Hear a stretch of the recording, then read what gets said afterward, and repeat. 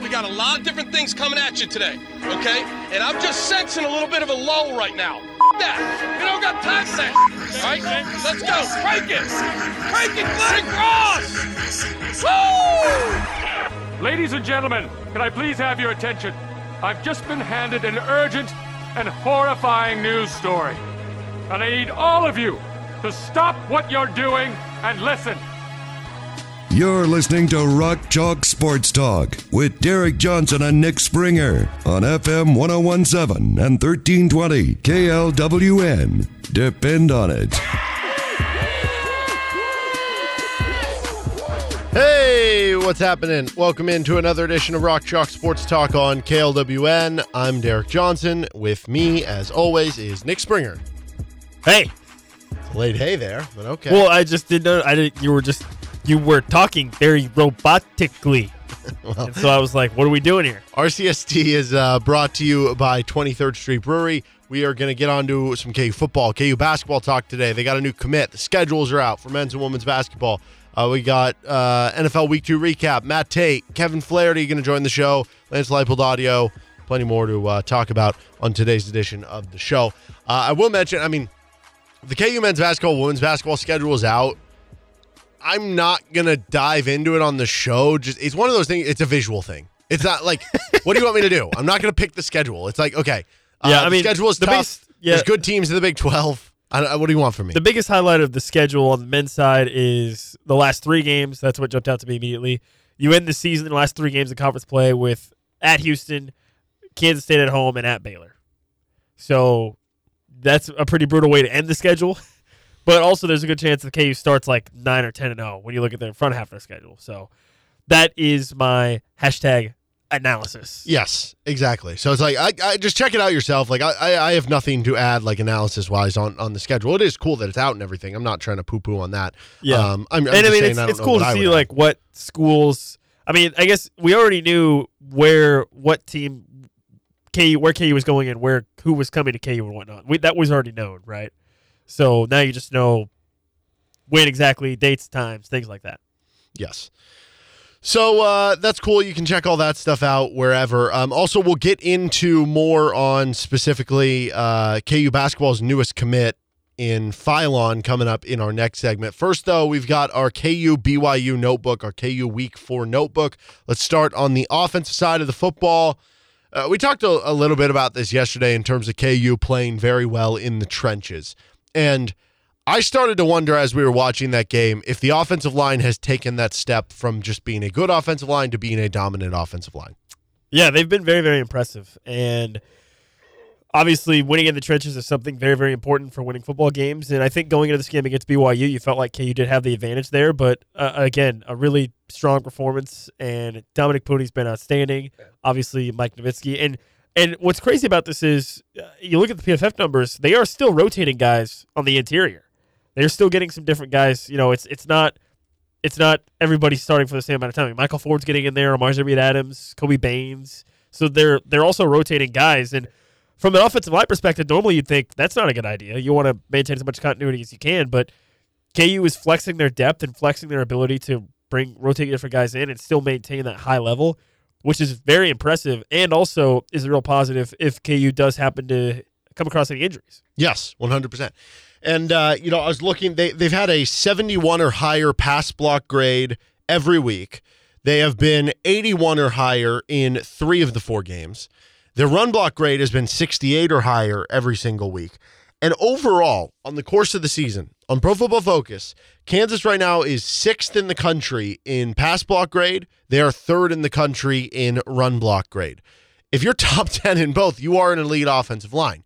Now, you've played a couple good opponents there, BYU and Illinois, and BYU's got big bodies. Tyler Batty's really good. Illinois obviously has the law firm and Jerjon Newton. So, you have played really good players. It's not that you haven't. I think this week against Texas will be the true test. Just how dominant can you be? Yeah. If you are able to control the line of scrimmage against a Texas team that you flash back to the Alabama game where they were dominant against Alabama, and that normally does not happen ever. This is, I think, really the theme for this week for me for KU across the board is this is really a measuring stick game, right? Like you feel like KU is really talented across the board and has some real playmakers and has some real athletes, across the board on both sides of the ball at all levels, this is the game where you kind of see where exactly that they stack up, right? Because I think going back to, we had this conversation, I think, last year of the idea of is KU just going to be sort of that middle-of-the-pack team where there's still a large gap between them and the Texas and the Oklahomas of the world, or are they going to be closer to that than maybe we think? Yeah. And now here's an example of an opportunity to see exactly where KU might stack up against a Texas team. And also, furthermore, we've had this conversation before too, the new Big 12 suddenly looks like it's wide open in terms of, I'm talking about in the future, of what programs could be the real top dog programs. I mean, I think we both assumed it was going to be Oklahoma State. They seem like the most poised to do it. Well, now they are going the wrong direction. Iowa State stinks. Kansas State, I mean, the thing with Kansas State is they can be that program, but from a talent perspective, are they ever going to be that? No. Probably not. Is it going to So be now you're TCU looking at like and UCF? TCU. Yeah, now they you're have looking the at Florida and Dallas recruiting pipeline? Exactly. But it's really wide open in terms of programs that can claim as being a consistent top program in the league. And if you're KU, what better way to maybe throw your name in the ring by coming out and not necessarily beating Texas, but being competitive, and then maybe you do beat Oklahoma at home, right? I mean, maybe you beat Oklahoma. If you go 1-1 against Texas and Oklahoma, that's pretty significant in the last year when they're going to be no longer in the Big 12, and then you look and say, okay, well, look what we did against those boys. We can be that program. And Travis Goff has openly talked about this a lot. Travis Goff is basically saying, why not us? Why not Kansas? Why not Kansas as the premier program in both football and basketball in the Big 12? And here's an opportunity for KU to see where they are at if that's their goal. Yes. Now, more on the offense. I think it was very interesting to see Jalen Daniels' usage in the run game, and I think it's pretty clear to me. I feel like, I don't know, through all the questions early in the season of like, how much are they going to run JD? And they didn't run him a ton in the Nevada game. Okay, now he's going to run more. I think we finally have our answer of how they're going to do it. It's never going to be back to what it was last year in the early part of the year where against like Houston and West Virginia, he's running the ball 15, 16, 20 times a game. In certain games where they feel like they don't need to, although the rest of the way in Big 12 play, you probably do need to. It'll probably be, you'll see him somewhere between like 8 to 12 carries per game. Where it's like, we're not going to run him as much. We're going to do it when we have to. Yeah. We're going to do it to keep the defense honest, and they still have to worry about it. But we're gonna try to limit the hits a little bit. Yeah, my takeaway is that it seems to me that KU is going to be more intentional with JD running the ball, where kind of like what you were alluding to, where it's not necessarily going to be quantity so much as quality. Like, we're going to be intentional about the times that we want Jalen to utilize his legs and run the ball, and maybe to minimize hits to keep him healthy. And again, with something like that, like, you don't have to necessarily do that consistently for it to be a threat, right, for a defense. I mean, if the defense knows that you can be successful doing that, you don't have to consistently do it to set it up. It's the age-old question of, do you have to be successful with the run game in order to have play action be successful? You really don't, right? Just even the threat of it can make it successful. And that's kind of where I see this being at with Kansas and Jalen Daniels, where they definitely want to utilize him in the run game. But listen, when you've got running backs like Devin Neal and Daniel Highshaw, guys that are there to take the hits, get them the ball. Let them take the hits. And then, those 6 to 8, 10 times a game where Jalen Daniels does sprinkle in a little read option or whatever, and he pulls it out and can get a lot of positive yardage, it's great. So that was kind of my takeaway, was that I think KU is looking to be a lot more intentional with how they run Jalen Daniels and specific with how they utilize him, instead of just maybe more willing to just say, okay, run it whenever. Now they want to be specific. They want to be intentional about when and how they choose to do that. And I think that's kind of a good balance that they're going to end up kind of living with there. Now, I will say this too. Like, we saw a game where Daniel Highshaw held on to the football. That hasn't happened in whatever his last, 4, 5, 6 appearances, something like that. It was good to see. And when he holds on to the ball, like, it is clear to me the talent is so absurd for Daniel Highshaw that I really do believe if Daniel Highshaw holds on to the football, like, he is an all Big 12 running back. He runs like Isaiah Pacheco. Yeah. That's what I think. Except I think he's built a little bigger. Pacheco probably a little faster. Yeah. But you know what I mean? Just like the absolutely relentless, like, churning the legs, just refusing to not go down, falling forward or whatever. Like, that's kind of a similar way of, and I think not necessarily similar style, but similar attitude, I guess, so to speak, about how they run. And yeah, he's very, very impressive. And I touched on this yesterday, but I think it's pretty clear now that KU has established a pattern of how they want to utilize their running backs, where it's Devin Neal primarily in the first half. The third quarter is the quarter where it's more Daniel Highshaw, Dylan McDuffie, and then that gives Devin Neal time to be fresh for the fourth quarter. Because if you think about it, it makes a lot of sense. I mean, I think this is really smart by KU because by doing it that way, if you're not utilizing Devin Neal that much in the third quarter, you're basically giving Devin Neal almost an hour of real time to fully, get back up, to get the juices going again. Because think about it.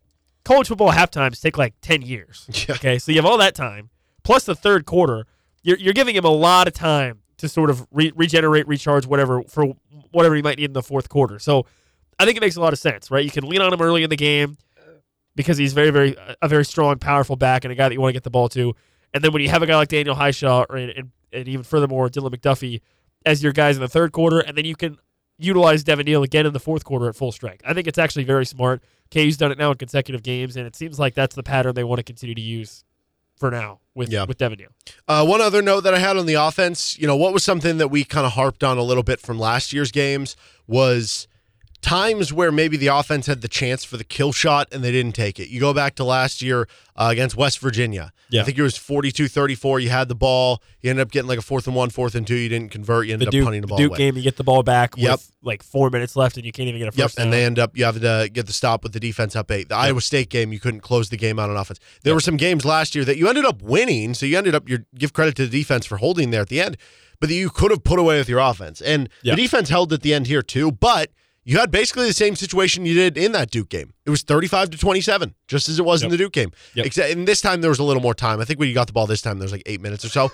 But you took like a 4 or 5 minute drive. You went down, you kicked a field goal. That's all you needed. Made it a 2-score game with 3-4 minutes left. Mission accomplished. Yep. Some nice ground and pound there in the fourth quarter to run the ball down. Yeah, it helps when you can just run down their throat. Yes. No, that was very impressive, and that's a good point because you're right. I mean, we highlighted it a lot last year of plenty of times where KU had an opportunity to execute their 4-minute offense to put a game away and really didn't. Yeah. And like you said, they ended up winning a good amount of those games, but it's nice when you can actually have the offense go out and chew some clock, chew 4 or 5 minutes off the clock, go down, get some points in a tight game to make it a 2-possession game to where now you feel like the game is pretty much out of reach. And that's exactly what the offense was able to do in this game against BYU, which was nice to see. Yes. So moving on to the defense with some week 4 notes. We talked a little bit about the pass defense. I thought it was better than maybe some of the numbers indicated because of the fact that it was still only 7 yards per attempt. It was a couple interceptions. Like, it wasn't bad coverage. You just made them make plays, and they did. So we don't need to rehash some of that. Keaton Dimes. Yes, he was good outside of the 2 picks, but guess what? You throw it a bunch, and you're not Patrick Mahomes, probably going to make a couple mistakes, which you did. To that notion, though, on the pass defense, Kobe Bryant is elite, and right now he is playing like a not just all Big 12 first-team corner, which he was last year. He's playing like an All-American level corner, and I don't know if he's going to end up getting that award. It's going to be dependent on how KU does, whether you like it or not. The corner award is not one that you can easily, that voters can easily be like, oh, this running back ran for 2,000 yards. This quarterback threw for 5,000. There's not as many stats available. There's interceptions, but that doesn't tell the whole story for corners, right? Yeah. So part of it will be based on the interception, since that's the flashy stat, which right now he has 2 through 4 games, which if he stays on that pace, that'll be good enough. But it's also dependent on KU having to continue to be a competent team where you got to be ranked for multiple weeks. You got to probably win 8 or 9 games this year. And if that happens, it'll matter. But I'll say this, whether he gets on there or not, if he continues the pace he's on playing, he will deserve it. I will say that. And it does have me wondering if he's going to be in the NFL next season. Yeah, I think it's possible. I think the biggest issue maybe when you look at Kobe Bryant from an NFL perspective is just size. I mean, he's not a big dude, right? I mean, playing at 165-ish pounds probably. Not a real big guy, but listen, he showed against BYU. He can still give you a big hit, and he was good in coverage. And the other thing about the corners is Melo Dotson, I think, is really, really good. If he were just like a tiny bit faster, like from a speed perspective, he would be also elite. Yeah. He's just not quite there. Real quick on the size thing. Emmanuel Forbes was, I think, now this guy had insane production at college at Mississippi State. I think he's like the all-time NCAA leader in like pick sixes or something like that. Wow. but he measured in the combine at 166 pounds. He got taken 16th overall.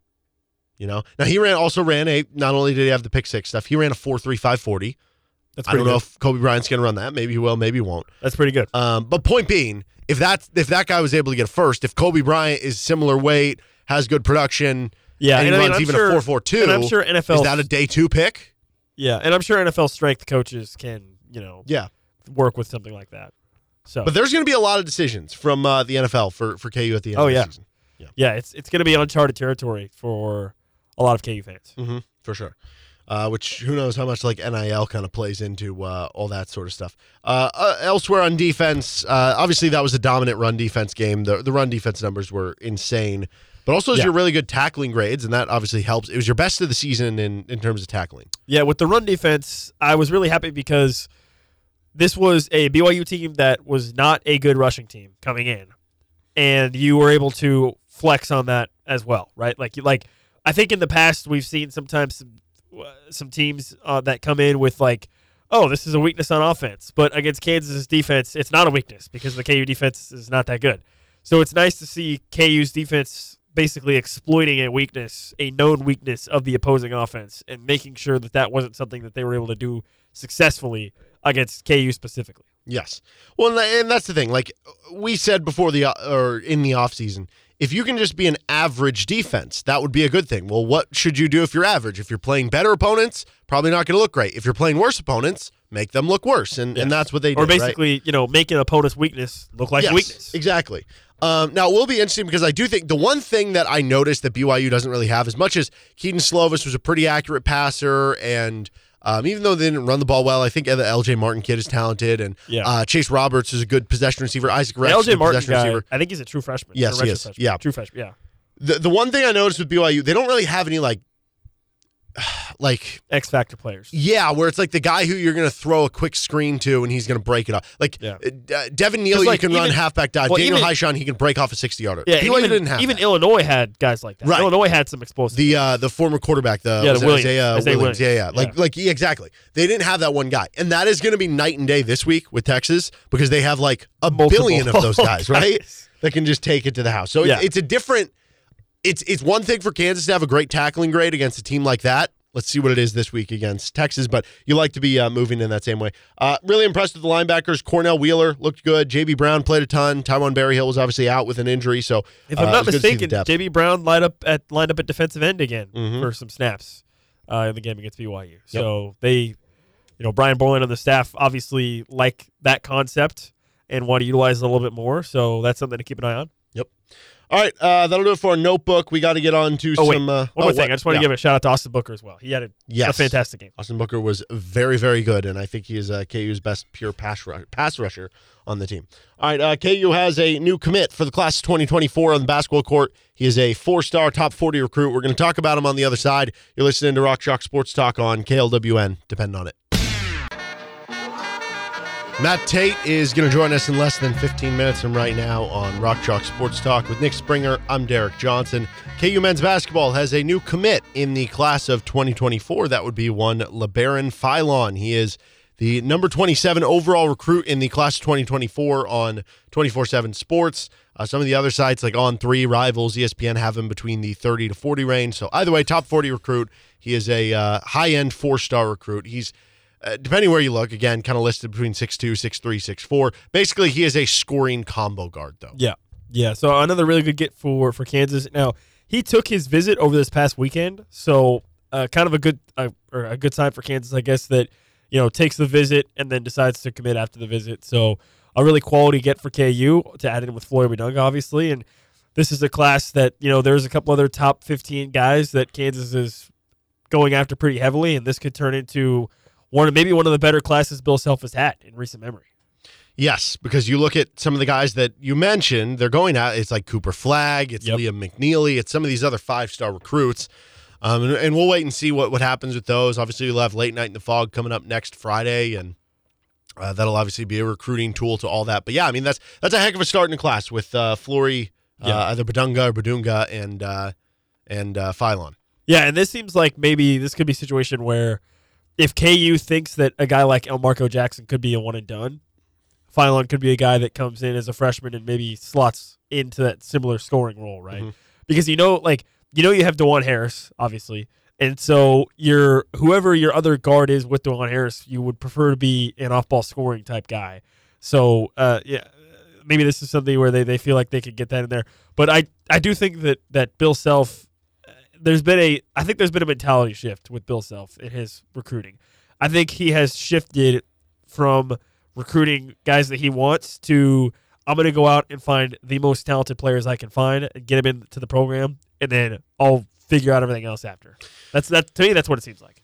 It could be. This could be moving on from some of the NCAA stuff. Like, even during the NCAA stuff, they're still bringing in top 50 recruits, 4-star recruits, McDonald's All-Americans. It just wasn't as many as maybe they were before, and it wasn't like the McDonald's All-Americans. They were typically there obviously were the few occasions, like Quentin Grimes was a top 10 recruit, but for the most part, the McDonald's All-Americans they were bringing in during the NCAA stuff, which I guess technically we still are. I'm just saying it feels like they're moving off of that. Was Bryce Thompson was in the teens, Devon Dotson was around 20, your David McCormicks were around like 30, right? Whereas now, and I get this, like this is in that range of being in that 20s, 30s, but Badunga's a top 5 guy, but with McNeely and Flagg, you're going after top 10 guys. Yeah, I mean, there's a possibility that this kid, LeBaron Phylon, might be your lowest ranked recruit, which would be absolutely bananas. Exactly, when it's all said and done. Yes, and I think it is kind of perfect. Like, it's sort of the carbon copy. I know you were saying like he's just going for the best talent and moving on from there. Maybe it is, but also like think about it this way too. The idea on this kid is he is a 6'2", 6'3", 6'4" combo guard who scores the basketball well. I know he's still working on the jump shot. I think 31% most recently, but also he has another year of high school to iron that out. We've seen a lot of combo guards come into KU as highly rated recruits, and they turn into like all-American point guards at Kansas, whether it was Devon Dotson, Frank Mason, Sharon Collins, Mario Chalmers, Devontae Grant. Like, those guys have done very well in the Bill Self system. That I think it's interesting because, to me, I don't know how long Phylon will be in school. Like, he'll join, obviously, in 2024. That would hypothetically be the last year of DeJuan Harris. Could Phylon be a one and done in 2024? Maybe. I mean, it would just depend on opportunity. Like you said, if Elmarco Jackson's a one and done this year, opportunity's there. If he's not, and you have 2024, you have Elmarco and DeJuan back, then Phylon's your first guard off the bench, right? But then you're looking at, after that, I think it's very safe to assume Elmarco Jackson would probably be gone within 2 years from Kansas. He could be gone after this year. If not, you feel like by year 2. DeJuan would for sure be gone after 2 more seasons because of graduation and eligibility and stuff. After his 9th year. Yes. And so then you'd be looking at it as like, okay, well, and who would step up then? And at that point, you could be like, okay, a sophomore LeBaron Phylon would be the guy. And because we've seen those guys work so well with Bill Self, it feels like to me that would be the guy. But also, it feels like to me that Bill Self is saying, I've had so much success with these scoring guards. And as great as it's been with DeJuan Harris that he is this past first guard and he impacts the game, it's hard to find another one of those guys. It's hard to find a guy who is so unselfish. I mean, DeJuan Harris an incredible defender. Those guys don't just grow on trees. No, they don't. And typically those aren't the guys who are 5-star recruits, so it's hard to find them. DeJuan was the diamond in the rough. And so Bill Self is saying, listen, I'm sure he'd love to have another DeJuan Harris, but it's because it's tough to find those guys. It's almost like, let's just go back to our roots. We're going to go for another scoring guard, which has worked so well in the past 2. Yeah. No, I agree with that 100%. And also, listen, the reality situation is we are still in this gray area of NIL, fully coming into swing to where guys where you would think, oh, one and done. Oh, he's gone. Maybe not, right? I mean, if especially in a program like Kansas, if you can throw around 6 or even 7 figures to some guys to play at KU, and they have. I mean, look at a guy like Kevin McCullough. They have a choice between going in the second round of the draft or maybe coming back. Maybe maybe again, I've kind of talked about this. Maybe you start to see the idea of there's less one and dones with NIL. I don't know. I mean, so then maybe you have more loaded college rosters. Yeah. It very well could be. So, obviously a big get for KU, but they are not done. I think would be the easy way of putting that. And I think we ain't done yet. Yeah, we ain't done yet. All right, Kevin Flaherty is going to join us in the 4 o'clock hour to talk a little Big 12. We'll ask him more about LeBaron Philon, so you won't want to miss that at 4:40. Coming up next on the other side, though, we're going to be joined by Matt Tait of R1S1Sports.com. Talk a little KU football. Maybe we'll squeeze some KU basketball in there as well with Matt. You're listening to Rock Chalk Sports Talk with Nick Springer. I'm Derek Johnson. This is FM 1017, 1320 KLWN, KLWN.com, and the KLWN app. Depend on it. Welcome back in to Rock Chalk Sports Talk on KLWN with Nick Springer. I'm Derek Johnson, and we're joined now by Matt Tait of R1S1Sports.com. So, Matt, you were just on vacation. You went to, I forget if it was Disneyland or Disney World. Either way, they say the happiest place in the world. Did that come crashing down to reality, having to watch the your Denver Broncos on Sunday? Oh, I didn't know where you were going with that, but yes, it was anything but magical. That is for sure. I can't believe it still. I was talking with a good friend of mine who's equally diehard about the Broncos, and neither one of us is even mad. It's like they're just that bad right now that it's like, well, here we go. You know, you can't be mad. You can't be whining about like, oh, if there was just that holding call. You know, no. When you get 50 burgered, you're a bad football team, and you know the first 2 weeks they should have won both of those games, and that was frustrating. So maybe the Miami beatdown was a good thing for those of us who bleed orange and blue, because my expectations are certainly low right now. So maybe my fall will be much more pleasant when I don't expect them to win ever, and then if they happen to, hey, great, we'll take it. Well, I think that's a great transition for me into this next question, because for the longest time, that was how KU football fans felt going into it. Feels apathy, like right? That. I'm sorry to cut you off, but I covered 10 years of that whole decade of debacle and despair for Kansas football, and watching Denver every Sunday right now feels a lot like that. They're hapless, they're helpless, they're hopeless. I mean, it's eerie how similar that was, and I don't, there were reasons with the KU problems. And, they kept starting over with coaches and all that. Well, Denver's doing the same thing. And so you've got to establish a culture. You've got to buy into it, and you've got to get players that are willing to do it. And until you do, it's going to look like that. So pretty wild that it slipped like that. I mean, it used to be covering KU on Saturday. It was kind of emotionally and mentally exhausting because it was just so bad, and you couldn't believe what you were watching and having to write about and all that. But my reward was always, well, Peyton Manning's playing tomorrow. Okay. Now it's the complete opposite. KU's an absolute joy to cover, and Sundays are ugly. So you're not wrong, and I didn't mean to cut you off, but that's dead right, man. No, all good. And I guess more on that, like 4-0 back-to-back years. We've all heard the stat. This is the first time it's been done in over 100 years and everything. What to you is the biggest reason why? Like when you look at this thing from the, I guess, I don't know, macro view of why this has happened, why Lance Leipold and his staff have completely turned things around for where this program was over the last 15 years. Please explain why you think we've gotten here. Yeah, it's a really tough question to answer, but I think the answer is pretty simple. Minute one.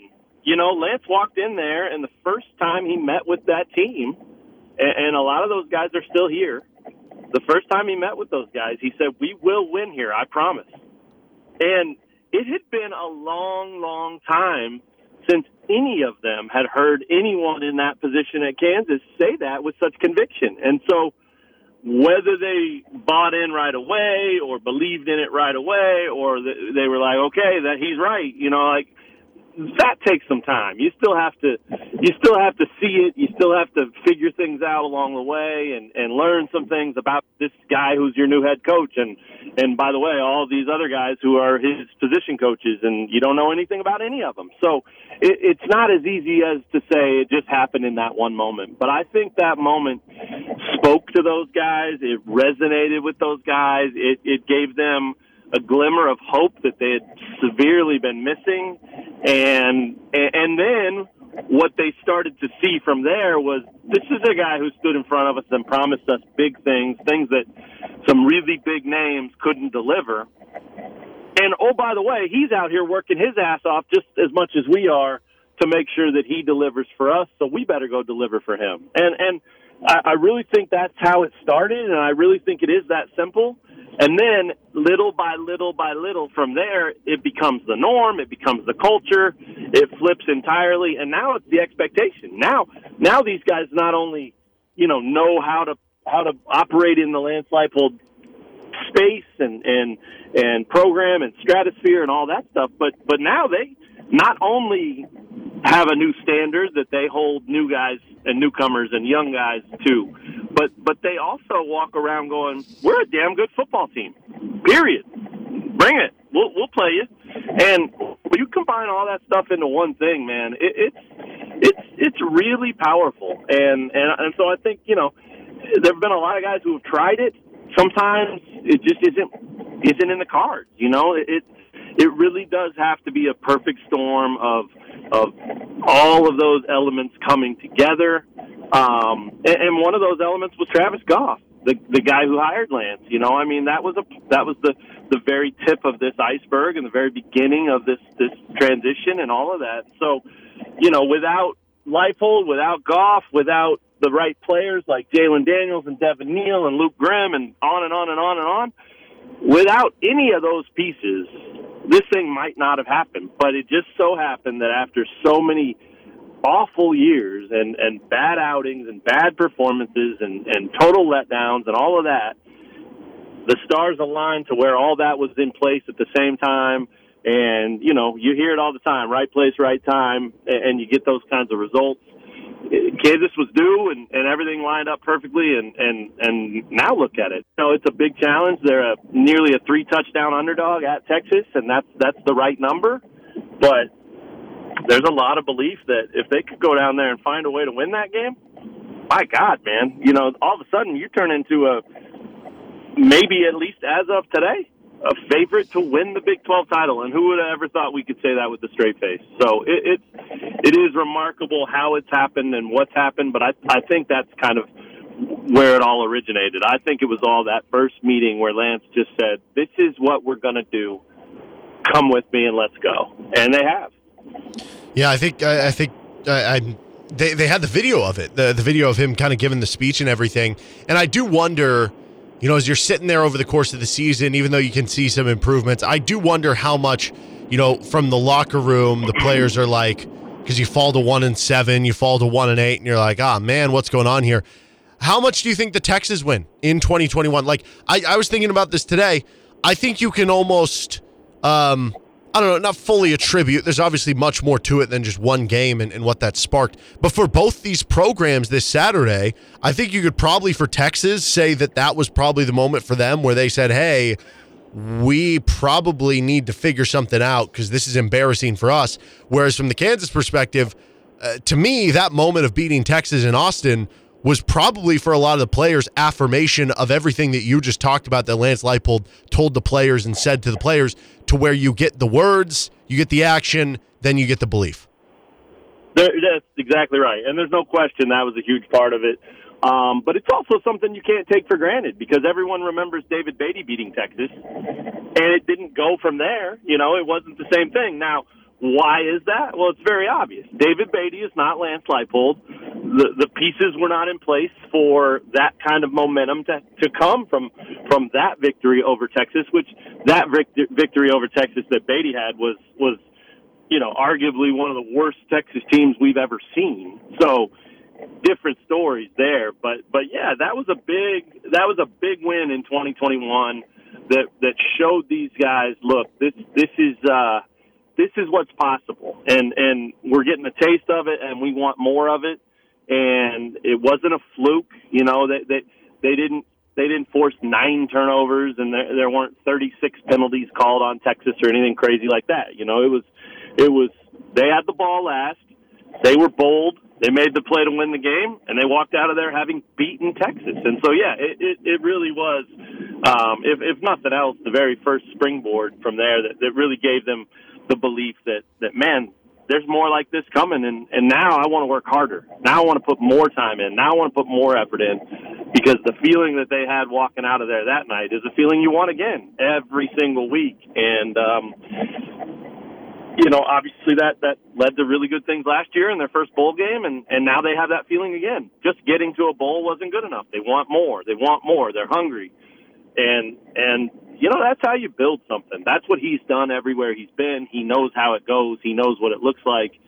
And he's fortunate that he had a bunch of guys that were willing to follow him and trust him and say, yes, sir, we'll do whatever you ask, sir. Let's get to it. And they have. And so here they are.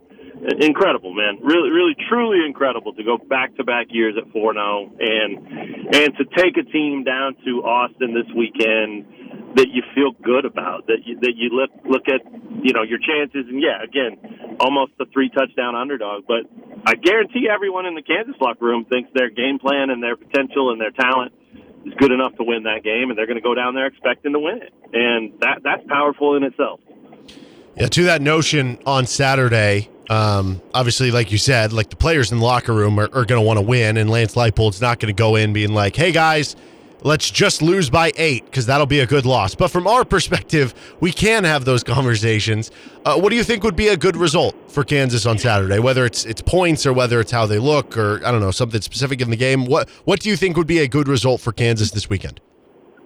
Yeah, I mean, first of all, I think they can win. Like, I think they're going to have to play damn near perfect, and that's a lot to ask, but that's the standard they have for themselves. So if they execute and they do it, it's there. It's very realistic and very possible that they could go win that game.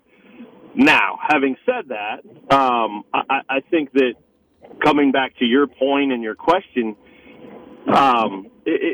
you don't have to win the game to walk out of there feeling like you gained something. It's almost like the old RPI conversation, right? It's almost like, well, as long as you don't go down there and just embarrass yourself, just going down there and competing and playing that game, that elevates your strength of schedule, and that boosts your RPI number. And the next thing you know, you look like a more legitimate program because you played Texas to 10 points on their turf or something like that. So I think anything 10 points and under would be, it's a moral victory, and it's not one that any player or coach on that entire roster wants to talk about or hear about. But I don't think it could be overlooked. I don't think it could be ignored. I think that would be a significant outcome. So if they lose by 10 or anything better than that, the trip was a success, and they can take something positive from that. And if they happen to find a way to win the game, then forget about it, man. I mean, like, all of a sudden, every single goal that they talk about that you hear and that every team has at the start of the season and all that stuff, every one of those becomes realistic. This is the number 3 team in the country. This is a team that walked into Alabama and whipped Alabama. This is a team that if you can go to their house and beat them, you can play with anybody. So, I mean, the potential, what is there to be gained is off the charts. But again, can't beat yourselves, can't shrink in the moment, can't, do any of those things we've seen in the past. But, again, I think they can win the game, and I think they're set up in a really good position because they are, the phrase is, right, playing with house money. That's what they're doing. They got nothing to lose going down there. If they go down and get beat by 30, is anyone going to go, what happened to Kansas? No. Right. People are going to be like, yeah, Texas is really good. They covered the spread, and Kansas isn't quite there yet. So, big deal. It's not going to be an embarrassment, short of 70-20 maybe, like a Denver Broncos score. But so I really think that concept of playing with house money and really taking the idea of let's just give them hell. We got nothing to lose. Let's just take it to them and make them uncomfortable and make it something that they don't want to be part of. I mean, I think, easier said than done, but I think if you do that, this game becomes very interesting very quickly, and I think it's going to be a great game. I really do. Talking with Matt Tait, R1S1Sports.com. Shifting gears over to basketball real quick. KU basketball landed a top 40 commit, LeBaron Philon, just more from a big picture sense with KU having 2 top 40 commits now for the class. We've obviously seen them still bring in big recruits here, even during some of this, I guess, NCAA cloud that's been hanging over their head. They've had McDonald's All-Americans. It feels like to me, though, they haven't quite had the, I don't know, maybe the top 5, top 3 guys as consistently as maybe they did before that stuff, and maybe there weren't as, I don't know, voluptuous of kind of classes that were being put together during the NCAA stuff. Does this feel like to you this is Bill Self kind of working his way out of the NCAA stuff with what's going on in the recruiting class right now? Yeah, I think so. I mean, the big man Flory is the first 5-star commitment that they've got since 2016, something like that, and then now you're taking a point guard who is ranked 38th in the country by Rivals, and he's the number 6 point guard in the country. So obviously very talented. I know there are a lot of people out there that think he's better than that even. And a lot of times when a guy commits to Kansas and he's 38th, next thing you know, he cracks the top 20. I mean, those things happen. So they redo those rankings at least somewhat regularly, and so you never know. But none of that matters. It's all about fit, and I think the fact that they're getting those types of players is definitely a really good sign and big news and noteworthy and all that. But for me, the biggest thing about it is the fact that you're looking at those 2 guys that they got in regardless of where they're ranked, they're highly recruited, highly sought after players, and they're a big man and a point guard. And I mean, that's just so significant because when you get sort of your anchor like that in a class with really good talent like that, man, the rest of it becomes so easy. The rest of it is fill in with the best player available, go get some wings, and you can be flexible with how you use them and who they are and where they come from and all of that stuff. So I don't think they're going to stop putting the hammer down. I think they're going to go after the best talent in this class that they can still get, and if that's another big or another point guard, bring it on. That's going to be the mindset like it always is. But they've got those sort of cornerstone pieces now, and it just opens up whatever they can do, whatever they want to do, however it goes from here. It's already a success, and I think that gives them a ridiculously cool amount of flexibility and freedom, and there's just a lot to like about that. So, yeah, I mean, it's in the portal era to go get a couple of guys like that. I mean, they've made it clear they're not afraid to dip into the portal and go get guys that can make an impact and be starters and all that. So it's been known since the portal thing sort of blew up that the only high school guys that Self and his coaching staff are going to take are probably impact guys, elite guys, because you don't have to gamble on a 17, 18-year-old anymore. You can go get the 20-year-old from wherever who's played some college ball and has a little maturity and all that stuff. And he's shown he can do that. But these are guys you got to take. And they both look really nice. And this dude is super talented. He just looks like he's connected to the basketball. He just looks like he's so comfortable, with the ball in his hands, and it sounds like he can shoot it a little bit. Not necessarily a knockdown shooter or anything like that, but he doesn't have to be. He's so athletic and he's so good going to the rim that if you give him a little space and he can make that shot, then that's a problem too. So big pickup, and I think that class is really off to a pretty terrific start. He's Matt Tait. You can check out all his work, r1s1sports.com. Matt, I appreciate the time as always, man, and we'll talk to you next week. That sounds great. Thanks, man. You guys have a good week. All right, that's Matt Tait, r1s1sports.com. 1 hour down, 2 to go. We have some NFL Week 3 recap coming up, more KU football talk. We're going to have some Lance Leipold audio. Kevin Flaherty will join us at 4:40. With Nick Springer, I'm Derek Johnson. You're listening to Rock Chalk Sports Talk on KLWN. Depend on it. 4 o'clock hour, you're listening to Rock Chalk Sports Talk on KLWN with Nick Springer. I'm Derek Johnson. We have nothing after the show tonight. We do have Hawk Talk with Lance Leipold coming after the show on tomorrow night's show. Okay, Kevin Flaherty will join us later this hour. We'll have a Big 12 breakdown. Before we do any of that, it's time for NFL Week 3 recap. What? You just really excited about recap. Recapping it, baby. That's no recap. Okay. What? What was your biggest surprise of week 3? Okay, I'm actually going to go with the Colts here as my biggest surprise. I just assumed that Baltimore was like a really good team, and they couldn't beat the Colts. So, I don't know. And also... The battle for Baltimore. True, yes, because it was the Baltimore Colts, right? But they didn't go from Baltimore straight to Indianapolis, did they? Yes, they did. Oh, really? They were originally Baltimore Colts. They moved. I thought they were to like Indianapolis. Cleveland. No, you're thinking of the Ravens. The Ravens franchise is actually Cleveland. Yes, the Cleveland Browns moved to Baltimore and became the Baltimore Ravens, and then the Cleveland Browns started up a second Cleveland Browns. What? Yeah. Why aren't they called Cleveland Browns the second? Well, actually, Cleveland Browns Jr. Cleveland Browns Jr. Yeah, Petition to rename the Cleveland Browns to Cleveland Browns Jr. Come on, make it happen.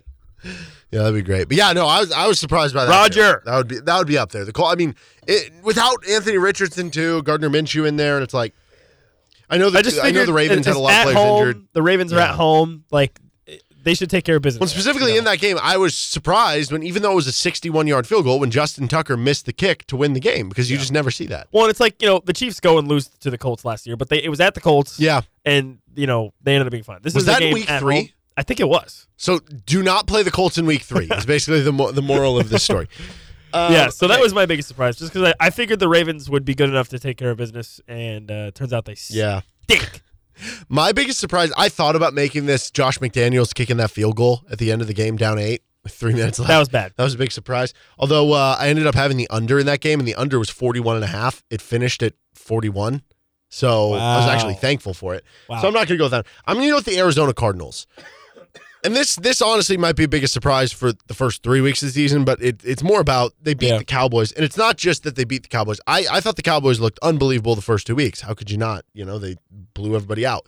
Mike McCarthy, he's always good for one WTF game. He is. Also, though, looking back, the Giants who they beat in week 1 are kind of bad, and the Jets who they beat in week 2 with Zach Wilson might not be very good either, right? Maybe. So you're saying the Cowboys are frauds? Maybe I am. The Cowboys are frauds. No, I'm just saying I don't think the Cowboys made fraud boys. I think last week when we did top 3, bottom 3. Wait, which do you like better, fraud boys or cow frauds?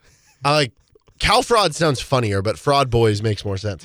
I had the Cowboys number 1 last week, so I thought very highly of them. I still think they're like a playoff team. I still think they're a good team, but I've come off from them being on that top ledge clearly from this game. Cowboys. Well, and it wasn't just that the Cardinals won the game. What's a big surprise is that they won the game by 12 points. They won the game going away. Yeah. Which, you could have seen a world coming into the week after the Cardinals almost beat Washington, almost beat the Giants of the Cardinals because the Cowboys, I think they were without 2 or 3 of their starting offensive linemen.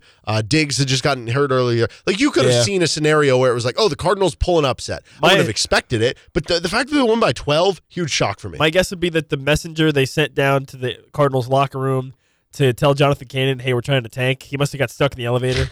And the message never got through. I guess not. That's what keeps happening. Think about it. Go back to the Giants game. Someone, at halftime goes down and says, hey, yo, Jonathan Gannon, we're supposed to be tanking, bro. What are you doing? I forgot again. Pew, pew, pew.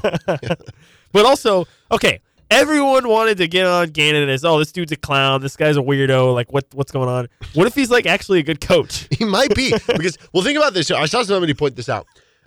In one sense, the Cardinals actually, it might have worked out in their schedule that their first 3 games of the season were all against teams that he used to be a coach in that division. And he was a former defensive coordinator. Played 3 straight NFC teams. Yes, and he was from the Eagles. I mean, he was with the Eagles. They had a lot of success against that division. Wow. He probably had good game plans for all of the teams, that's wild. So that probably helps. Then again, you could say, well, they would have good game plans for him. So I don't know. But the defense has been feisty. Josh Dobbs has been good. They ran it down. Why do you think they played all three NFC teams? That's weird. Are they playing the who's the 4? Would it be the Eagles? Are they playing the Eagles this week? That'd be wild, wouldn't it? Are they? No, they're playing the 49ers. Oh. Yeah, that is kind of crazy. Weird though, right? Yeah. All right, who's your chalk that up in biggest weird of the week? Okay, who is biggest disappointment? Biggest weird. Biggest disappointment, it's got to be the Denver Broncos. Mm-hmm. I mean, those boys are terrible. Because listen, you can't really put the Bears on there because the Bears are bad. Yeah, how can you disappoint when you're already in the level of disappointment? Exactly. Yeah. Yes. So the Bears, no, but The Broncos, man. I mean, that's a team that, once again, for like the 4th straight year with Russell Wilson, they could win 9 or 10 games. The Broncos might be going to go with Sean Payton. No, they're terrible. They suck. They're bad. Russell Wilson stinks. Sean Payton is old and washed. They're terrible. So, biggest disappointment, the Broncos. And I, for one, listen, when I say biggest disappointment, this is not my biggest disappointment because I knew they were bad. So I'm not disappointed at all. This is great. But just collectively, you're happy. Yeah. Yes, I'm thrilled. I'm thrilled about it. I mean, it's fantastic. There's nothing better than the Chiefs winning and the Broncos losing. Nothing. I love it. It's awesome. Yeah. It's what drives me. It's what motivates me every day. Well, it's great for you. I am we're fueled all very by happy for my you. hatred for the Broncos. Well, no, I I'm like that meme with a guy. I went to my biggest hater's funeral to make sure that they're actually dead. Well, I think that's for sure the right answer. Because even though they were 0-2, and you could still argue like, but they were bad. I don't care. You give up 70 points in an NFL game. Yeah, losing by 50 while giving up 70. Yeah, it doesn't matter who you are. To pick a different team, because I agree with you, I'm not going to pick the Bears, even though they look horrible, and it was, still, I guess, an issue, and even less than you expect on already a low bar. I'm going to go with the Jacksonville Jaguars here. I mean, it's. For whatever reason, they continue to be absolutely owned by the Houston Texans. I don't know what it is, because it's like completely different coaches, different quarterbacks for the Texans like every year, and they continue to beat them. But it's not just that the Jags lost to the Texans. Again, this goes back in line with my thing of like, like if the Texans beat them by 3, they've just happened to weirdly own them. Like the Texans dominated them, 37-17, and now you look at it, and the Jags are 1-2. The offense the last 2 weeks has not looked good. Trevor Lawrence has not looked good the last 2 weeks. You get blasted by the Texans offense. That the Texans offense had not been great over the first 2 weeks of the season. Yep. I think the Jaguars were the biggest disappointment in week 3. Hand up, a bad take on my part when I said the Jaguars could win 12 games. Bad take. Yeah, that's Terrible not looking take. good. I didn't Horrible remember you take. saying that. So thank you for owning up. Remember I suggested that they might be a sneaky 1 seed. Wrong. Yeah. Idiot. That didn't happen at this point. Stupid idiot. Mm-hmm. No, they just look disjointed. Like they've had a lot of drops from the receivers. I don't know. I mean, if they had a pulse, they would have beat the Chiefs. That was not a great Chiefs offensive game. Not a great game. Yep. Who's your week 2 MVP, offensive and defensive? I don't know. All right. On offense, there's a couple of options. I hate to bring this guy up, but Devon A-Chain. Yeah. He was on your fantasy team, and you left him on your bench. Yup. I don't know if you happen starting to see, him this week, and he's going to have 2 carries for 4 yards. I don't know if you happen to see Keenan Allen's stat line. Yeah, for unbelievable. the Chargers. Like 18 catches, 215 yards. He threw a touchdown pass also. Yeah. I think you could actually argue Keenan Allen over Devon A-Chain because if Devon A-Chain did not exist on this Sunday, the Dolphins still win 56-20, right? Or some other running back has 200 yards because the lanes are so open. The Chargers had to win that game. Brandon Staley might have gotten fired. Yes. Yeah, so I'll go with Keenan on there. Okay. The defense, what about just like the Bengals D-line?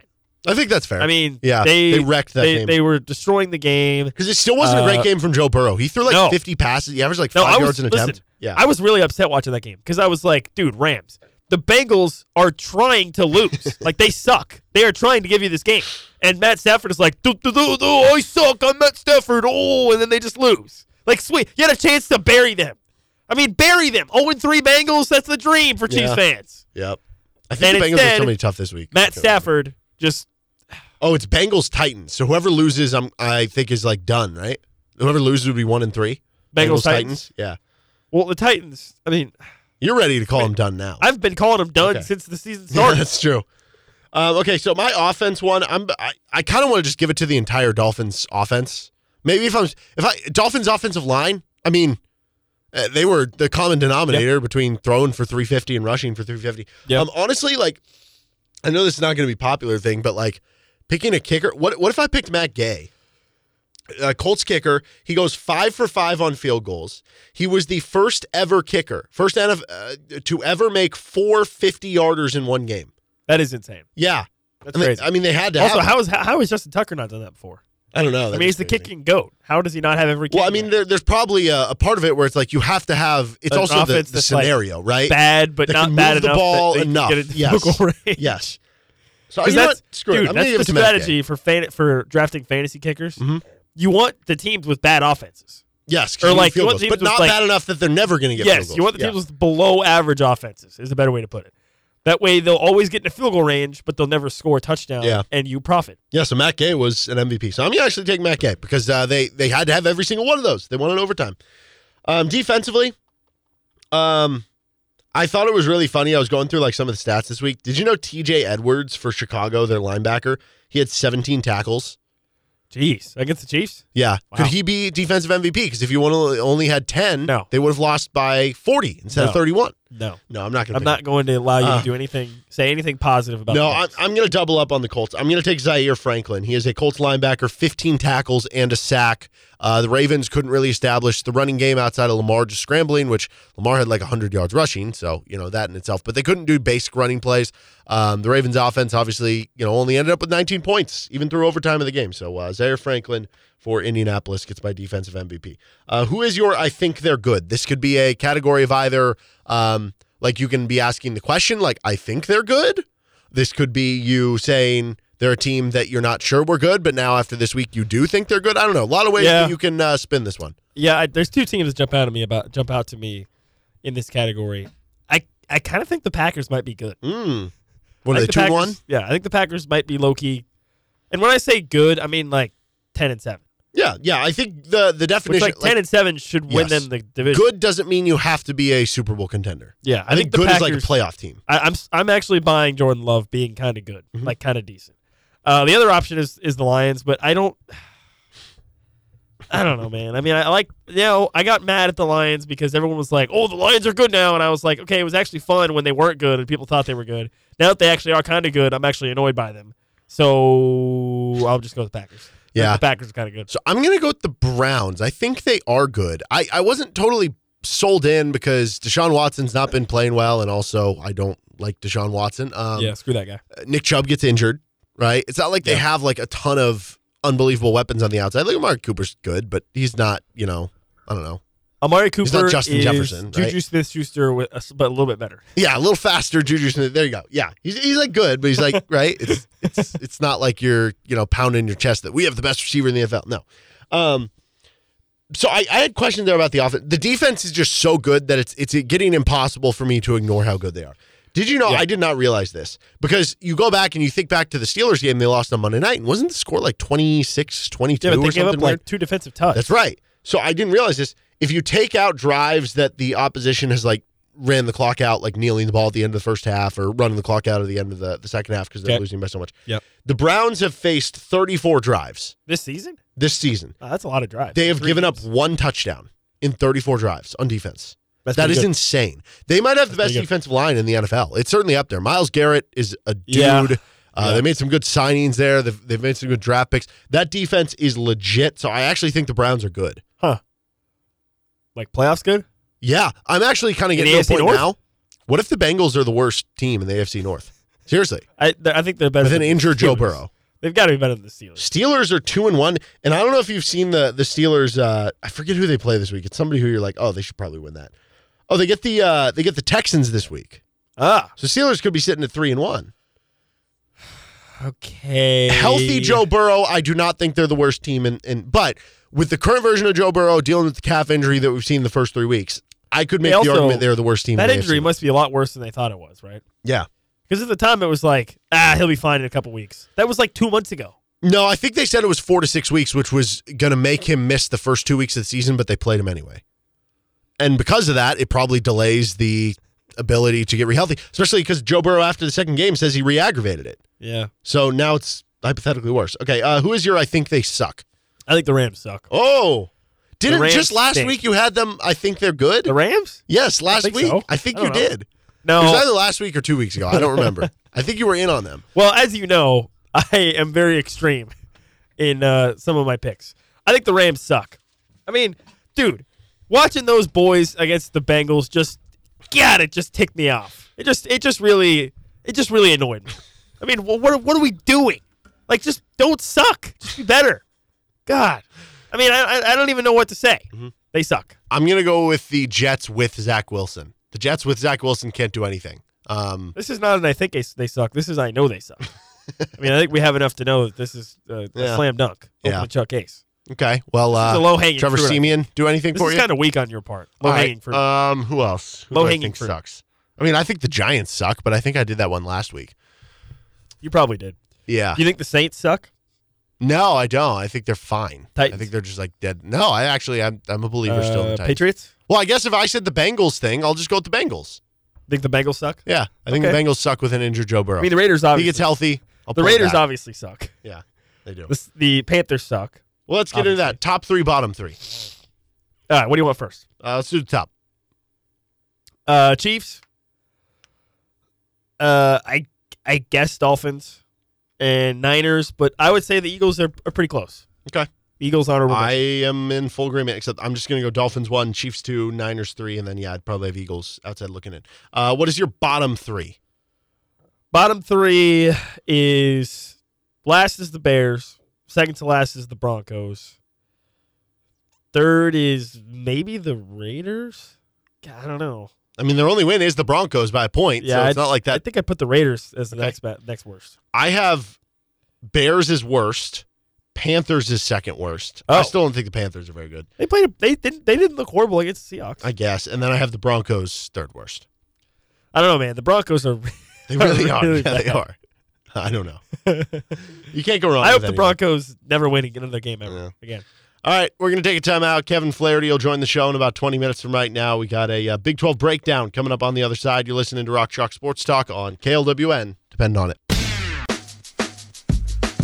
Kevin Flaherty is going to join the show in about 15 minutes. This is Rock Chalk Sports Talk on KLWN. With Nick Springer, I'm Derek Johnson. Don't forget to get some RCST mailbag questions in for us. You can hit us up on our Twitter page at RCST1320. We've already got some doozies. You can also email us, rcst1320am@gmail.com. We'll do that KU mailbag tomorrow at 4:05. It can be KU questions. It can be life questions, food questions, Honestly, the dating best questions we whatever. have are any questions. That's right. Taylor Swift questions. No, the Taylor Swift, those would be good questions. We've had some good dating questions in the past. Mm-hmm. I just remember the guy that said that. Do you remember the guy that said the question of, what was it? He wanted to watch the Super Bowl, but it was his girlfriend's birthday or something. I don't even think it was the Super Bowl. It was just he Oh, it's wanted KU to watch basketball. some KU basketball. It's game. KU basketball. It was His girlfriend for her birthday requested that he like take her didn't to watch dinner or the something. game or took her Yeah, during yeah. the game or something. And he was like, I don't know. So I if you don't want remember. the foremost dating advice, Taylor Swift experts, because we are experts, or I'm an expert. I mean, I got boots on the ground. I've got sources anywhere, everywhere you could think of. Nobody is more locked in on what's going on with Taylor Swift and Travis Kelce than me. And you can find out what's going on right here on Taylor Swift Sports Talk anytime. There we go. All right, Big 12 breakdown time. What was your top takeaway from the week of Big 12 football? I think just kind of a continuation of the fact that the Big 12 is just kind of not very good. Mm-hmm. I mean, what was the most impressive win? Texas, I guess, over Baylor? I guess, yeah, because they trounced. But, like, Oklahoma, kind of messed around with Cincinnati, Mm-hmm. beat them 20-6. Like, that's not very Cincinnati had impressive. a couple, I think, red zone mistakes, like a missed field goal turnover, something like that. Yeah, West Virginia beats Texas Tech. Dude, listen, I personally was never as much in on Texas Tech as I know what everyone else was. And, boy, is that coming to look good for me because those boys stink. Yeah. I mean, they I are was not there with good. you. I thought they were just going to continue to be like a 7-win team, which I don't even know if they're going to be now that they're now. not. No, because to get to that, Because at this Tyler point, Shuck is out for the year yeah, now, they'd I have think. to finish, I think, 6-2. Like, Yeah. that's not going to happen. Yeah, Right? yeah. So, yeah, I agree with that. I will say, as it pertains to KU, one thing I noticed, because Iowa State, not a great offense, although Rocco actually had a really good game. Yeah, the over-under for that game was 36.5. Smashed. Iowa yeah. State against Almost had Oklahoma it. State. It hit in the first half. Yeah. That's crazy. So, I mean, that was a good offensive game for them. But for the most part, Iowa State's more of a defensive team. Oklahoma State's more of a defensive team because they can't figure out the quarterback situation. Cincinnati, you saw that in the Oklahoma game. They actually do have a good defense, but the offense isn't great. Yeah. When you look at KU's 4 road Big 12 games, those are 3 of them. The only other one is this week against Texas. Texas is just an all-around team. The other 3 road games that KU is going to play in the Big 12, I think it's pretty clear to me you're going to be playing solid defenses, which means that to win on the road, you're going to have to win ugly. Yeah, and honestly, that's kind of a concern, right? Like you would prefer to be playing bad defenses not on the road, right? Because if you're getting a lot of third downs and third down and longs, and that gets the crowd into it and whatnot, that helps the defense out a lot. So I don't know, maybe that's a bit of a negative. But also, KU continues to be, I I think they're number 1 in the country in third down conversions. Yes, they are. Yes. Yeah. So they continue to be excellent on third down. So maybe that kind of nullifies the idea of having to go on the road against a good defense and maybe dealing with crowd and whatnot if KU is going to continue to be a top 10 team in the country in third down conversions. But yeah, that is interesting.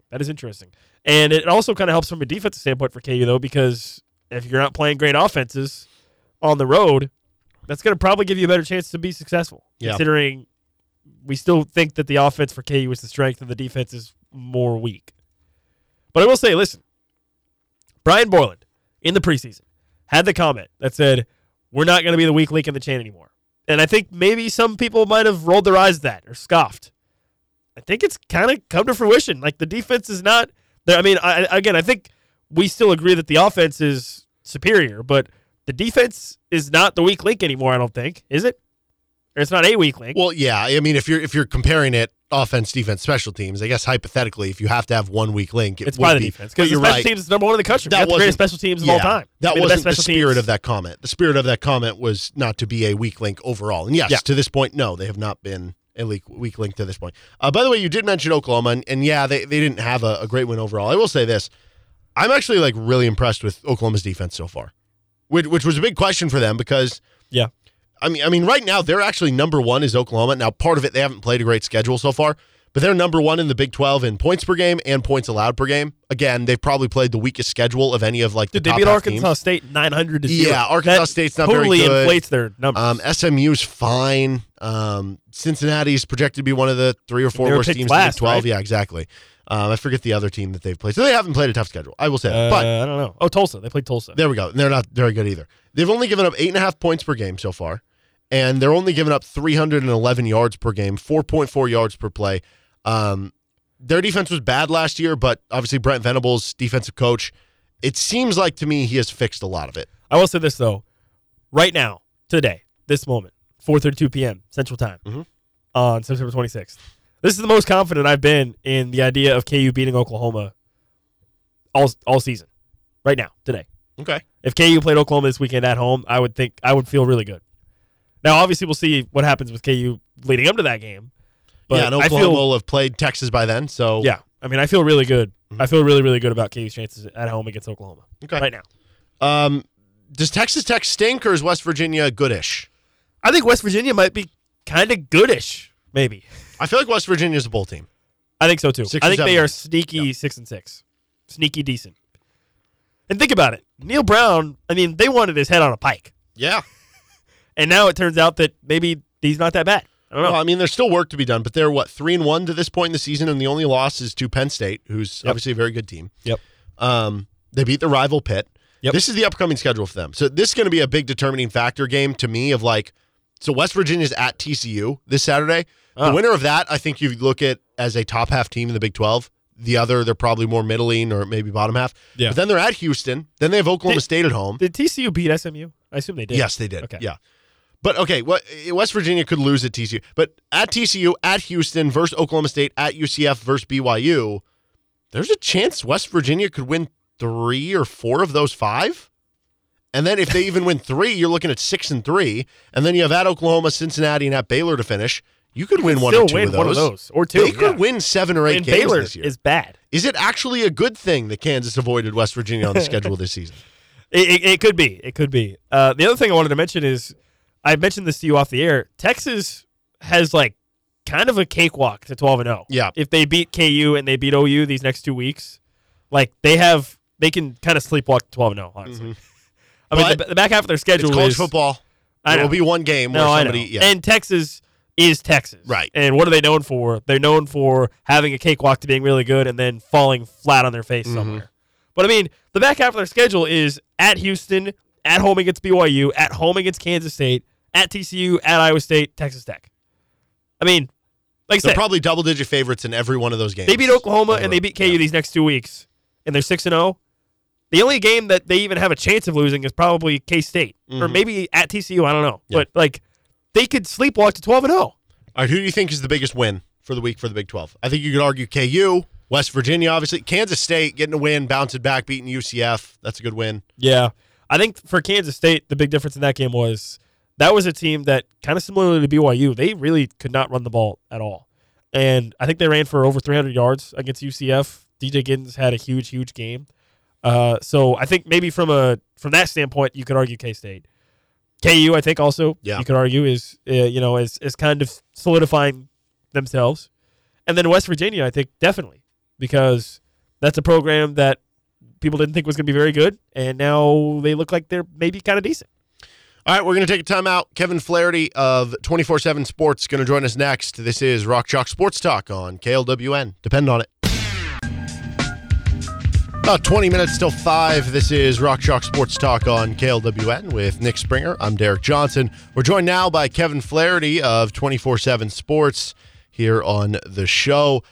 Kevin, big game this Saturday. You might have heard about it. KU is taking on Texas down in Austin. Top 25 showdown. When you look at what the Longhorns come in, so far it's been pretty pristine for Texas. Is there anything, are there any ways that you think Kansas might be able to have an advantage or exploit something that Texas does? You know, it's interesting you asked that. First of all, am I to understand you're going to be down there in Austin for this one? Yeah, I will be. I'll be visiting my parents. I'll be attending the game. It'll be a good time. Okay, I'll be down there too. The wife's coming down, so we should all have a good time. But no, I think, you know, there are some areas in the secondary in particular that if Kansas is able to run the ball and sort of stay out of those situations where Texas knows that Kansas has to throw the ball, if you can get, you know, even into 3rd and 3 or 2nd and 5 or whatever else, if you throw the ball in those situations, I think Kansas can push the ball downfield on this secondary. And I think, you know, that was something you saw in the Alabama game. You know, obviously Alabama's got a lot of speed at wide receiver, but at the same time, you know, Jalen Milroe maybe isn't as consistent a passer as Jalen Daniels is. But when I look at these two teams, I think that's kind of what stands out to me is Texas has a lot of advantages here, but I do think, you know, that secondary is one that if Kansas executes and gets to where you aren't throwing passes on 3rd and 12 where, you know, they can come after you with different pressure packages where they can hide Jalen Ford in certain places because, you know, that guy, it seems like he trips into a turnover every game. If you can get into situations where you can throw the ball and they don't know you're going to throw the ball, I do think that Kansas can have some success down the field. Well, I guess kind of that same notion then, is there a player who has to play well outside of Jalen Daniels? We know the quarterback's going to have to play well if you want to go on the road and pull an upset or play competitive here, that you think would require Kansas playing well to be competitive on Saturday's game? Yeah, I think, you know, there are a couple guys, and I know you asked for one, but I think you could almost say the wide receiver position as a whole, and I think specifically, you know, it would really help them if they could get some contested catch type situations out of LJ Arnold. I think, you know, that would really help them out. Obviously, Luke Grimm, when you look at a lot of games against really good secondaries, you know, maybe they have a guy that can match up with Quentin Skinner on the outside. Maybe they have a guy that can line up and match up with LJ and force him to work a little bit. But not a lot of people have somebody that can guard Grimm out of the slot. And so I think whether it's the slot, whether it's a second tight end, you know, sort of making use of players like that in the passing game. And again, I know you only asked for one player, but when you look at all of the weapons that Texas brings to bear, you know, defensive or offensively, I think Kobe Bryant really needs to have a good game. I don't know if Kansas is going to have him travel, you know, to where he's on Xavier Worthy all the time, but whether he's on Worthy or whether he's on A.D. Mitchell or whoever he's on from a down-to-down basis, it would help Kansas a lot if he could sort of hold up his end of the bargain to where, you know, even if Mello Dotson's struggling a little bit, maybe you can send some coverages his way or kind of bracket guys or do some different things. On the flip side of this, what is the one thing that Texas does well that should be most worrisome for Kansas? Yeah, I think Texas is so good up front. You know, it's funny. I think Pro Football Focus has the KU offensive line as like the number 6 offensive line in the country, and I think Texas is number 7. And so when you look at that, Texas is really big. You look at last year's game, and obviously Bijan Robinson was unbelievable in that game. But even before, Bijan got to do what he did in the open field, Kansas's defensive line kind of got washed out by the offensive line. They won up front, and that really enabled, Bijan Robinson to have the day that he did. I think Kansas's defensive line has come such a long way from that point. I think they're bigger, more athletic. I don't think that any of us could have seen, last year's Kansas defensive line group holding BYU to 9 yards rushing, the way that they were able to on Saturday.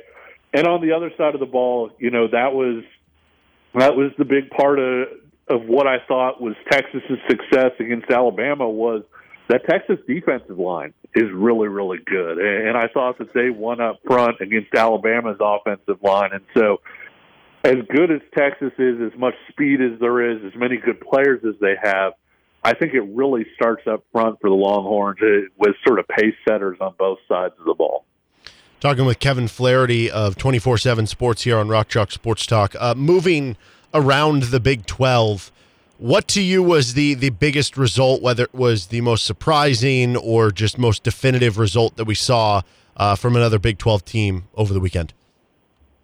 Oh gosh, I think there were probably a few. The West Virginia over Texas Tech game was a surprise to me, and obviously you had the injury to Tyler Shuck in that one. It looks like he's going to be out at least most of the regular season, if not all of it. I think it was like a 6 to 8 week timetable on that injury after the surgery, and so 8 weeks puts him back like right around the last game of the season or so.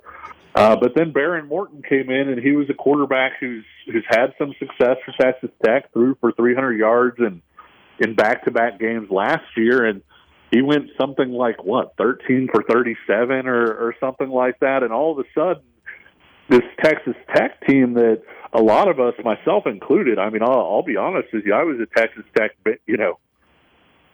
drum banger in the offseason. All of a sudden they're sitting there at 1-3. Their starting quarterback's hurt. I do think Morton has the ability to kind of right things on offense and get them operating well, but he didn't against West Virginia. I think that was one of the bigger surprises to me. I didn't think Texas would blow out Baylor, but I thought that was a possibility. I thought, Baylor had played so well against Utah, and when they played with a lot of pride and all of those different things, you thought Texas coming in sort of for the last game in Waco, I really thought that Baylor would show up for that game, even if they weren't as talented and even if they would wind up losing eventually. I didn't see 38-6 going on in that one.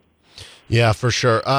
Oklahoma-Cincinnati was kind of a weird game, lower scoring game. Do you walk away from the start to Cincinnati season being like they're clearly better than the last place team? And on the flip side with Oklahoma, are you buying into the defense so far? Yeah, I think Cincinnati has been better than I thought Cincinnati would be at this point. I don't think Cincinnati is the worst team, and quite frankly, we might have seen the battle between the two worst teams when Iowa State played Oklahoma State this past weekend. I do think Cincinnati is not the last place team in the league. They may only be a few runs ahead of that, but they're better. They're better than I thought they would be this year. I do think once they get into Big 12 play, people have a little more tape on kind of what they want to do offensively and their personnel. I do think you're going to see the Cincinnati offense kind of come down a notch or two from where it has been over the course of the season. Oklahoma's defense, I like the defense. It's kind of funny because I think, last year there were a lot of believers in Oklahoma's offense. And, obviously the defense really struggled. I'm buying into this Oklahoma defense being pretty good, I think. I don't know that it's, a Venables top 10, top 15 in the country type group, but I think they're pretty good. I do think offensively they're not really hitting on all the notes the way that they did a year ago. And, they're going to try and play with tempo. Dylan Gabriel's a good quarterback. they aren't as good at wide receiver, and losing a guy like Marvin Mims will do that. Even though Andrell Anthony is playing pretty well right now, and they're struggling to run the ball and not running the ball like we're used to seeing Oklahoma run the ball, and so. It's kind of funny because I think coming into the season, based on expectations from last year, people kind of gave Oklahoma's offense the benefit of the doubt and felt like, well, defensively, even if they improve, it won't be by that much. And I think it's kind of gone the other way, where this is an Oklahoma team where maybe you can trust the defense a little bit more than you can trust the offense. If you're making a Big 12 title pick right now, are you just going with the two teams leaving for the SEC with Texas and Oklahoma, or would you take a different, Machine? I guess if I gave you that matchup, Texas, Oklahoma, or the field, would you take that or the field? I think I'd go the field just because I'm not sure I 100% believe in Oklahoma yet. I think that offense, maybe isn't going to be good enough. I think TCU is still really intriguing despite that loss to Colorado because they're so explosive. I think Kansas is an interesting team that gets Oklahoma and Lawrence. And as good as Oklahoma has been, I think some of that is probably a product of the schedule, don't you think? Maybe a little bit, in terms of who Oklahoma has played. Kansas State, yes, lost to Missouri. Yes, there are flaws there. I'm not sold on K-State's secondary, but I'm not sure Oklahoma is super equipped to take advantage of that if they were even playing, which they're not. And so I think that when you look at it, there are about 3 or 4 teams that I could see reaching that game alongside Texas. I do think Texas is going to be one of the 2 teams that go there just based on what I've seen so far. But if you're giving me Oklahoma or the field for sort of that other spot, I think I might go the field at this point. Talking with Kevin Flaherty here, 24/7 Sports. I did want to talk a little KU basketball and recruiting here for KU. KU last night gets a commitment from LeBaron Philon, who is a top 40 recruit. I think he's number 27 on the 24 Sports rankings right now, and somebody who's kind of a scoring combo guard. What exactly is KU getting in Philon? Yeah, it's funny because this is this is a national point guard class that doesn't really have a lot of guys in terms of high major talent and guys that you really feel coming in and making an impact as freshmen. And Kansas was able to get one in the former Auburn commit. And, you look at a lot of what he does, I think his attitude really translates well to Kansas. He's got a lot of toughness. He can score from all 3 levels. You want the 3-point shot to be a little better because you want every single guy who comes in to shoot the ball a little bit better than they did in high school. But I think one of the major areas that he's made gains and you want to continue to see him make gains is sort of as your primary playmaker for other guys. He's kind of got that club in his bag now. And, maybe he didn't have that in there as much, a year ago or whatever else. But I think that he's really worked to improve it. It's something you want to see not just become a club in his bag, but maybe start to become a strength. But the flip side of that is you're probably getting DeJuan Harris back for another year. And so you want a point guard who can not only play point guard, but somebody who can coexist and play at the same time as DeJuan Harris. And with his length, with the way that he can score the ball and handle it and do all the different things that he can, I think he would also be able to, slot in at that second guard spot next to DeJuan at certain points as well. Yeah, and I guess that becomes interesting when you talk about the future. Obviously, the Arterio Morris stuff throws a wrench in KU's possible plans, because I almost wondered if the way that KU was looking at it was, obviously this year you have DeJuan Harris, and then you would have Arterio Morris, though, again, that seems like a gigantic question mark at this point, and Elmarko Jackson as the other guards. And, I think probably prior to this stuff that happened, Arterio Morris camp and Elmarko Jackson's camp would probably say, yeah, if we had a good enough season to go pro at the end of the year, we'd love to do that, right? Who wouldn't? But realistically, because of opportunity and stuff, I almost wonder if KU viewed it as, yeah, maybe one of those 2 would be gone at the end of the season. But now, because of the question marks with Arterio Morris, what if Elmarko Jackson ends up being a one and done after this year? And Nick Timberlake obviously graduates at the end of the year. How much of this do you think kind of works out perfectly for KU, that you would either end up with a guy who could start next to DeJuan Harris right away as a freshman, or if Elmarko were back for another year and you had another year of DeJuan Harris with Elmarko Jackson, he could be kind of that first guard off the bench and then be the guy the next year as a sophomore when both those other two would presumably be gone as well. Yeah, I mean, you hit the nail right on the head. And like I said, like, there is a consideration here that, you know, you look at Bethea and you know, his decision and some of the other things. Derek, there just weren't very many guys that, you know, Kansas could tap into in this class that could check the boxes that you just talked about. To where, hey, if Elmarko Jackson comes back, it's great. You know, you still have this guy. You can continue to build around him in your future plans. And if Elmarko Jackson goes, are you going to have somebody that you're okay with, you know, giving a certain amount of time to a game, potentially starting and all of those different things. And so there weren't a ton of options, especially, you know, Bethea making his decision. And so you look at what they were able to get. They kind of recruited him for a long time, but it felt like really ramped up, you know, the attention, you know, late. And so to be able to get this commitment, was a pretty big deal, because they needed somebody that kind of fit all of these different things that you just mentioned. All right, well, Kevin, local prospect of the week. Do you got anybody on the mind for this week? Yeah, I think our timing's working out pretty well on a lot of these because we went and saw Blue Valley Northwest play against Lee Summit North on Friday night, and we were not alone. Andy Kotelnicki and Jordan Peterson were both there as well. Obviously, you know, Blue Valley Northwest has Andrew Babalola, one offensive tackle who, you know, has an offer from Kansas. They're recruiting him. But the other offensive tackle, Brock Heath, is also a Big 12 caliber offensive tackle and a 2025 guy. And so, you know, they went, they scouted him. Heath came and visited, actually, Kansas for the BYU game. He got offered by the KU staff. And so you're looking at a guy who's, you know, measured out at a legitimate 6'5". He was about 240 pounds or so in the spring when we saw him, and he got measured. He's a really, really good athlete. Like, he had a sub 4.6 shuttle at a camp this past spring. And you think about an offensive lineman, you know, moving like that and having the change of direction, the looseness of hips. Got a really good vertical too. You know, the athletic testing is really kind of through the roof.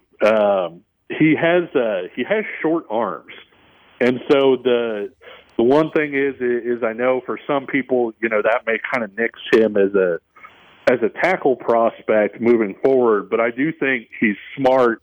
He's really athletic. He's technical, and so he's the type of guy that you get in.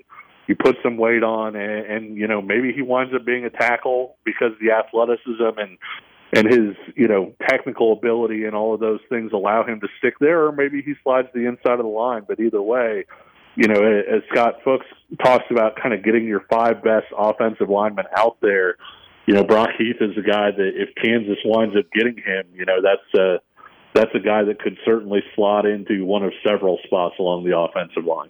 He is Kevin Flaherty. You can check him out with 24/7 Sports, CBS Sports. Kevin, I appreciate the time as always, and maybe we can grab some barbecue or something down in Austin. All right, sounds great there. All right, that's Kevin Flaherty. This is Rock Chalk Sports Talk. 2 hours down, 1 to go. More KU football talk, Lance Leipold audio, all that coming up in the 5 o'clock hour. With Nick Springer, I'm Derek Johnson. This is KLWN. Depend on it. Welcome back into Rock Chalk Sports Talk, 5 o'clock hour here on KLWN. In case you missed it earlier today, KU basketball landed a top 40 commit in LeBaron Philon. Also, the KU women's basketball and KU men's basketball schedules have come out. Shocker, KU's men's basketball schedules is tough. It is hard. Very tough finish to the schedule. Big 12 is good. Yes. Good at basketball. Yes. There you go. Bad at football, though. Yes. I want to get into our Heroes and Villains segment here. Before we do that, we're back with another week of football, and DraftKings Sportsbook is keeping us in on the NFL action with great offers every single game day. New customers can bet $5 and get $200 instantly in bonus bets. Throw 5 down on any of this week's epic matchups to walk away an instant winner. And DraftKings isn't stopping there. All customers can take advantage of 2 new offers every game day this September. Football's more fun when you're in on the action, so download the app now and sign up with code KLWN. New customers can bet just $5 to get $200 instantly in bonus bets only on DraftKings Sportsbook, an official sports betting partner of the NFL with code KLWN. The crown is yours. Gambling problem? Call 1-800-GAMBLER. 21 and older, physically present in Kansas. Bonus bets expire 7 days after issuance. Eligibility and deposit restrictions apply. Terms at sportsbook.draftkings.com/football terms on behalf of Boot Hill Casino and Resort.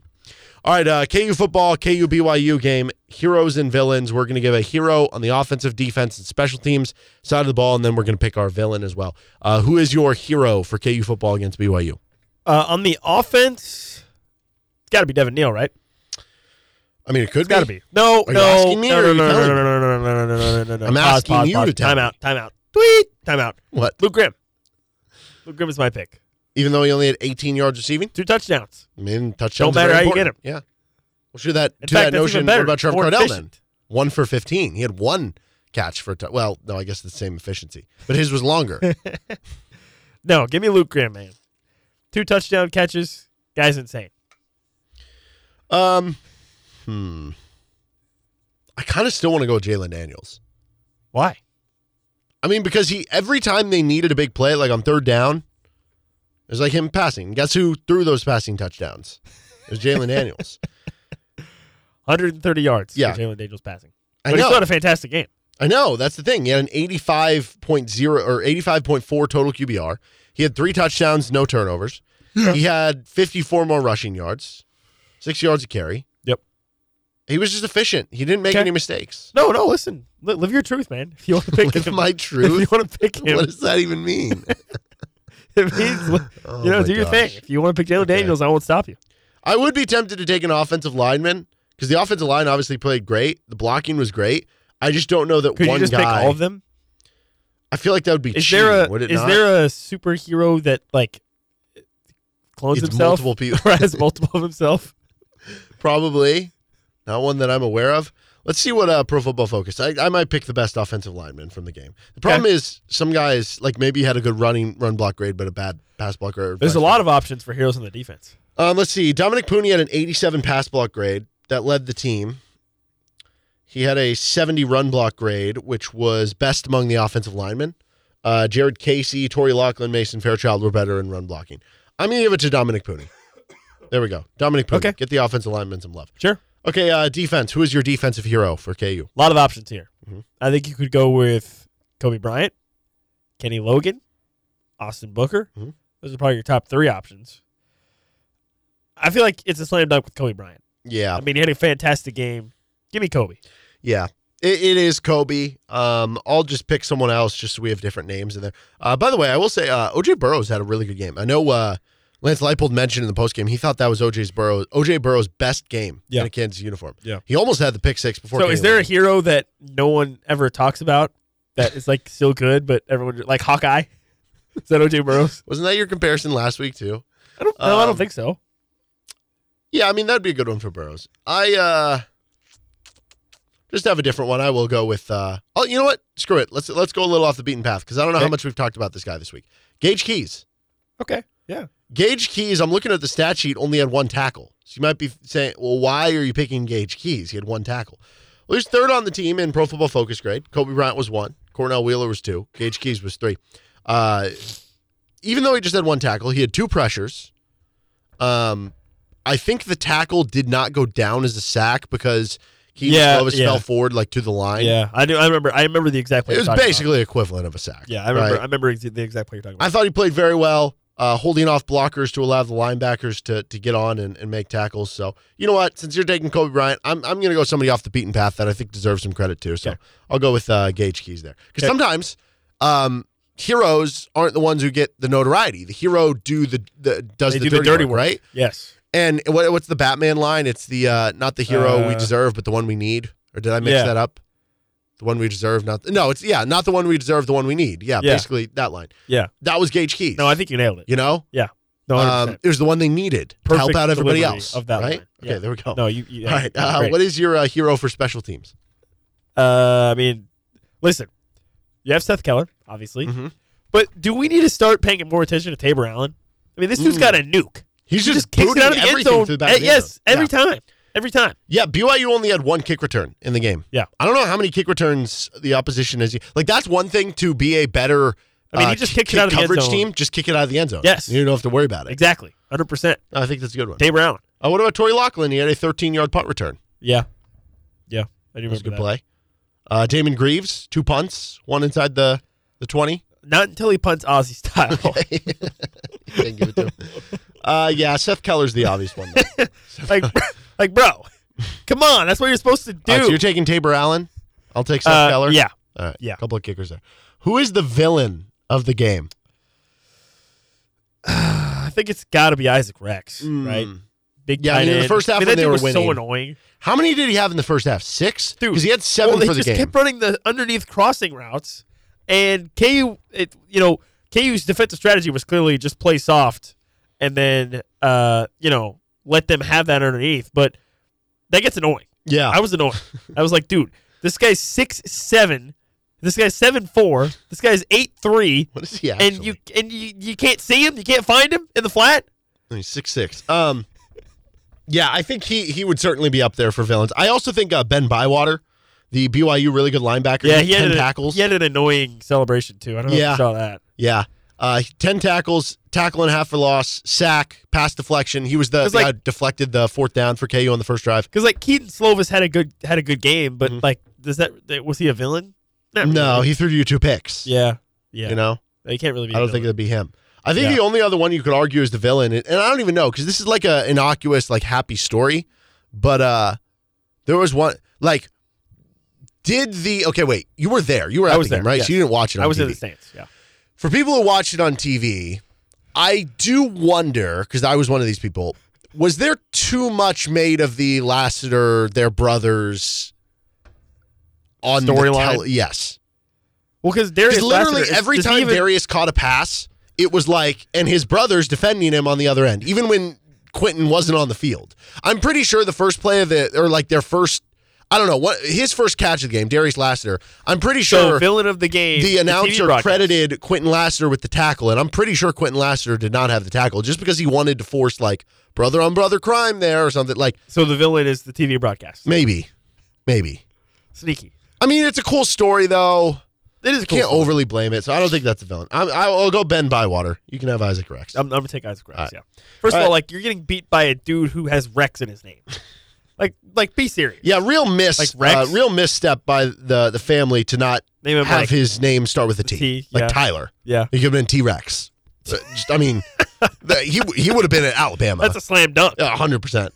All right, we got some Lance Leipold audio ahead of the game against Texas this Saturday. We'll share that with you on the other side with Nick Springer. I'm Derek Johnson. You're listening to Rock Chalk Sports Talk on KLWN. Depend on it. Well, that's it. If you're listening on our podcast side, thanks for tuning in. Please give us a positive review if your platform allows you to do so, as you can find the show anywhere you get your podcasts with the best of RCST podcast. If you do have any questions for the show, whether it's for a mailbag, just something you think that would be fun to talk about, you can reach out to us on our Twitter page at RCST1320. You can also email us if you don't have Twitter.